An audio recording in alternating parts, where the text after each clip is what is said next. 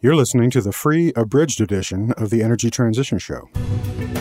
American coal, nuclear energy, natural gas, hydro, solar power, wind turbines. We're becoming a monumental exporter of natural gas. This boom in the United States is not a bubble that's going away. The oil's still there. I'd rather pump it from another country and save ours, and then when the rest of the world runs out, hey, guess what? We can still turn on our lights. We've run into a problem where we have constraints, where there are limits now. The new phase we're going into, related to the exhaustion of these resources, there's no replacement. This is a one-shot affair, and we're unprepared for it. Really, we do not have very much more time to get a handle on this problem. It's better to get to a renewable future, a sustainable future sooner rather than later. Get there before we do the environmental damage, not after. For September 20th, 2017, this is the Energy Transition Show with Chris Nelder.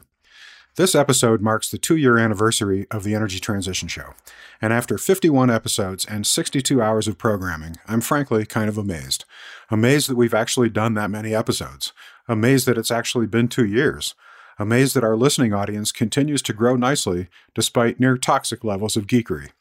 Amazed that there never seems to be any shortage of things to talk about. Indeed, I now have over 50 pages of notes on ideas for future episodes, largely thanks to you all.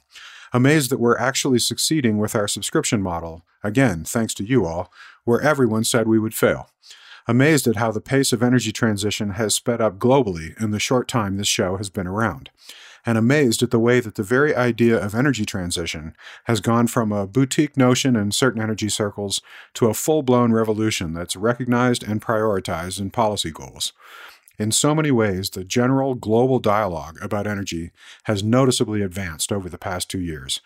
We're surfing an amazing moment in human evolution right now, and I try to keep this show as close to the edge of the curl as I can. It's been an exciting, exhausting, always fascinating ride, and I expect it will continue to be for a long time to come. And to those of you who have taken the whole 62-hour ride with us so far, I'm honored and humbled by your time and attention, and I promise to continue making this show as good as we possibly can. Also, you should probably have your heads examined. To celebrate this anniversary, I thought it would be fun to give you a break from the usual deep dives, give me a break from the typical 20 to 40 hours of research I put into each show, and just have a little fun, shooting the shit with a fellow energy analyst about a whole slew of topics that interest us in energy transition, without trying to shoehorn it all into some unifying theme. So yeah, I only put in like 6 hours of research on this one. Totally slacking. And who better to have that conversation with than Jonathan Koomey, who you'll remember from episode 20. He's a research fellow at the Steyer-Taylor Center for Energy Policy and Finance at Stanford University, and has interests in energy transition as broad as my own, so I thought he'd be the perfect guest for a freewheeling discussion about energy.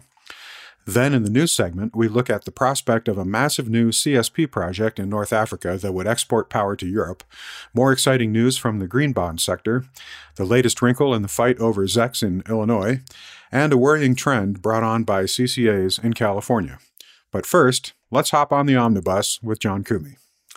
Normally, this part of the free abridged version of the Energy Transition Show would give you 10 to 15 minutes of the interview segment to whet your appetite and persuade you to subscribe to the full show. This time, we're going to give you the postscript to the interview instead, because I wanted all listeners to hear it.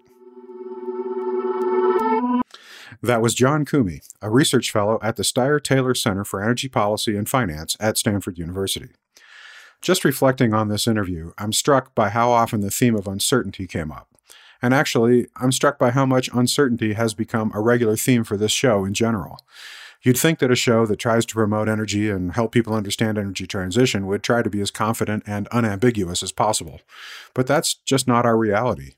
Energy transition is messy, and the path forward is often unclear, and I have to acknowledge that. Maybe because I'm more of a scientist than a marketer at heart.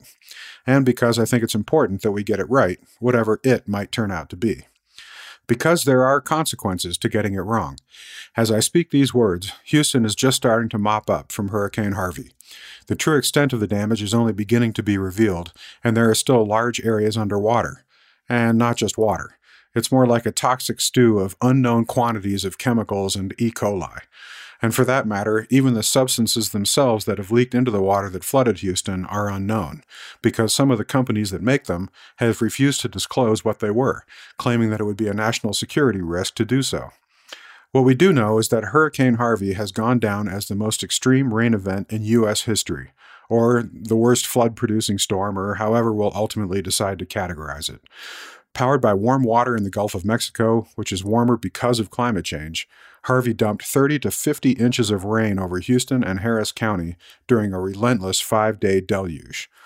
But this was absolutely to be expected. In the wake of Hurricane Katrina and the flooding of New Orleans in 2005, an interdisciplinary team of scientists spent 5 years studying data on the causes and consequences of flooding in Texas and Florida. They published a book on it in 2011 titled Rising Waters.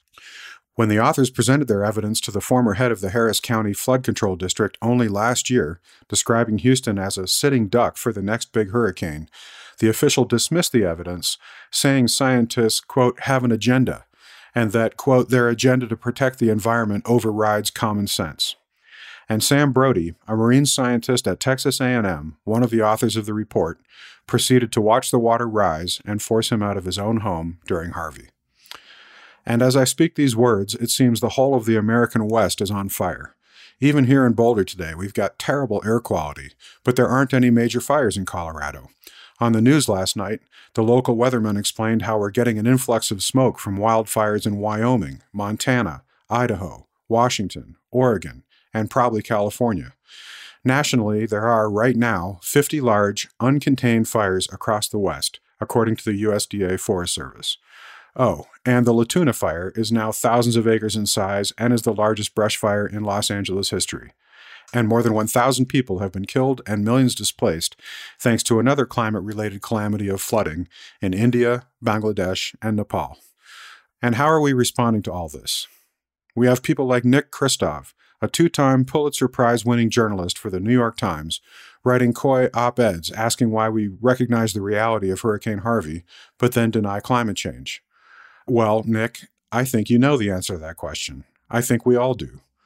Look, if we are to get anywhere in addressing climate change, it's not going to be by pretending that we don't know what's going on here. The toxic waters are swirling around our feet, again, as they did during Hurricanes Katrina and Rita, and Superstorm Sandy, and as they will again, with increasing severity and frequency. At some point, we have to put the ironic winks aside and just speak the plain truth. We are in a climate emergency. It's really serious and really dangerous. And if we don't do something, it's going to get worse. And the first thing that we need to do about it is energy transition. We are now in a position where the reins of power, from Harris County in Texas all the way up to the president, are in the hands of people who are fighting energy transition and lying to everyone about climate change on behalf of their friends in the fossil fuel industry.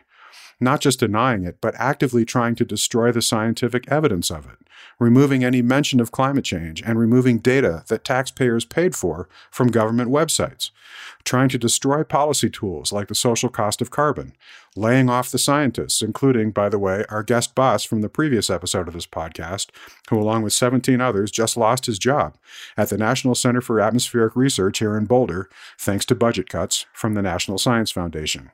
Because who needs climate modeling at a time like this, right? We have an EPA head who has actively fought every kind of climate policy for decades and who wants to gut his own agency. We have a Department of Energy head who once pledged to eliminate it, who is now doing all he can to support the coal and nuclear industries, and who has deep, long-standing ties with the oil and gas industry from his days as the governor of Texas. A man who just commissioned a report on the importance of baseload power, a transparently political move which was clearly designed to cast doubt on the reliability of renewables, although the final report turned out to be a bit of a dud and basically just rehashed what we already know because it turns out that facts are stubborn things. Indeed, a former Texas governor who told CBS News, quote, "We can line up scientists on both sides of this," and, quote, "This is not the time to be having this conversation. Everyone wants to run to the climate change debate, but that is very secondary at this particular time." Well, I wonder exactly when Secretary Perry thinks that it will be the time to actually have that conversation. And let's not forget that our Secretary of State spent his career at the biggest independent and most notorious oil and gas company on the planet. We simply don't have the luxury anymore of pretending that we don't have a serious problem here that we have to do something about. And we shouldn't pretend that our leaders are honest or well-intentioned or are interested in anything except protecting the wealth of themselves and their friends in the fossil fuel industry. We have to start coming to grips with the facts and actively seek energy transition with every single move we make. At the same time, and this is where it gets tricky, we have to acknowledge what we don't know.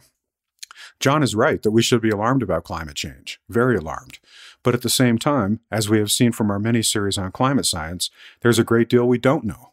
We have a lot of models to show what the future could be like without climate action, and we can model how to get to certain levels of warming under energy supply portfolios that include technologies that don't exist commercially.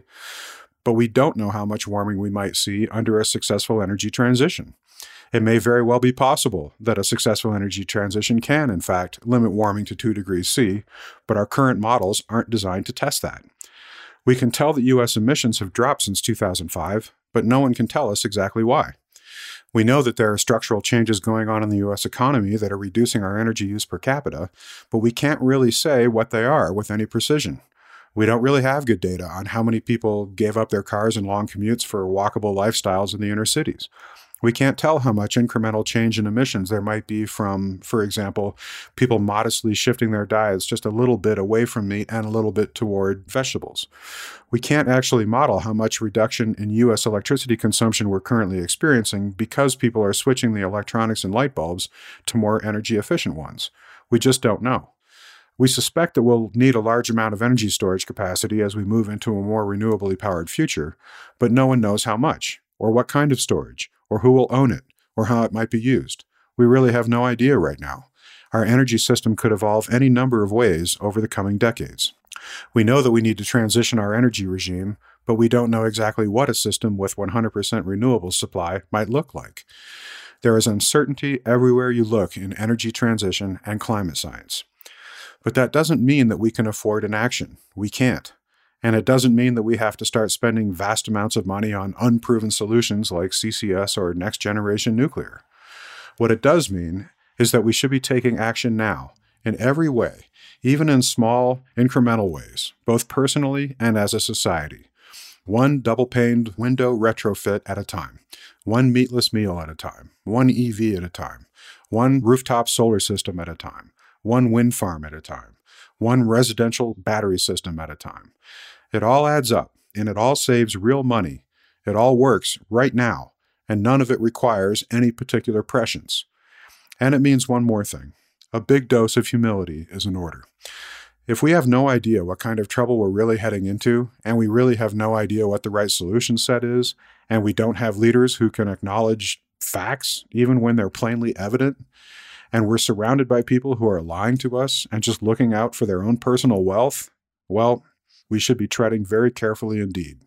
Boldly, but carefully. We hope you've enjoyed this free sample of the Energy Transition Show. Our full episodes cover much more and are usually at least an hour long. In addition to 2 full new episodes each month, subscribers can also view interactive transcripts of our interviews and explore our extensive show notes, with links to all the research resources and news items for each episode. Our subscription podcast works in all podcast apps and players, including iTunes, and is downloadable.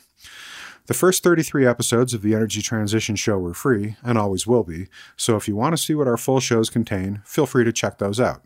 Then we hope you'll become a member and support our show. To become a subscriber and enjoy our full offerings, just point your browser to energytransitionshow.com and join. Annual subscriptions are just $60 a year. Monthly subscriptions and per-episode subscriptions are also available. It's like subscribing to your favorite magazine or newspaper, but we prefer to think of it as buying us a pint once a month as a way of saying thanks. In order to bring you the most unfiltered, unbiased, honest information we can produce, we have elected not to take any sponsors or advertisers. 100% of the revenue that makes the Energy Transition Show possible comes from listener subscriptions. And I want to welcome the students and educators out there who have been writing to inquire about our educational discounts. Nothing could make me happier than knowing that this show is reaching ears that are eager to hear it, at a price they can afford, whatever their circumstances. Because although we do need to pay our bills and can't afford to just give the show away, and although I refuse to allow the corrupting influence of commercialism to creep into it, the whole point of this enterprise is to make all of us smarter, better informed, and more effective in our respective efforts to tackle the threat of climate change and try to build a better future. So if you're a student or an educator who is passionate about energy transition but just a little short on funds, shoot me an email at chris@energytransitionshow.com and we'll work something out for you. So please join us today and support our ad-free, hormone-free, organic, handcrafted, artisanal podcast featuring high-quality, cutting-edge interviews and news about the most important story of our time, energy transition. And now a quick look at some recent news items. Item 1. A new project called TUNUR hopes to succeed where the Desert Tech Initiative failed. A consortium of clean energy developers has applied to build a massive concentrating solar power plant, variously reported as 2.5 gigawatts and 4.5 gigawatts in size, in the Sahara Desert of southwest Tunisia. At the 4.5 gigawatt size, the plant would reportedly generate enough electricity to power 5 million homes and occupy 25,000 hectares.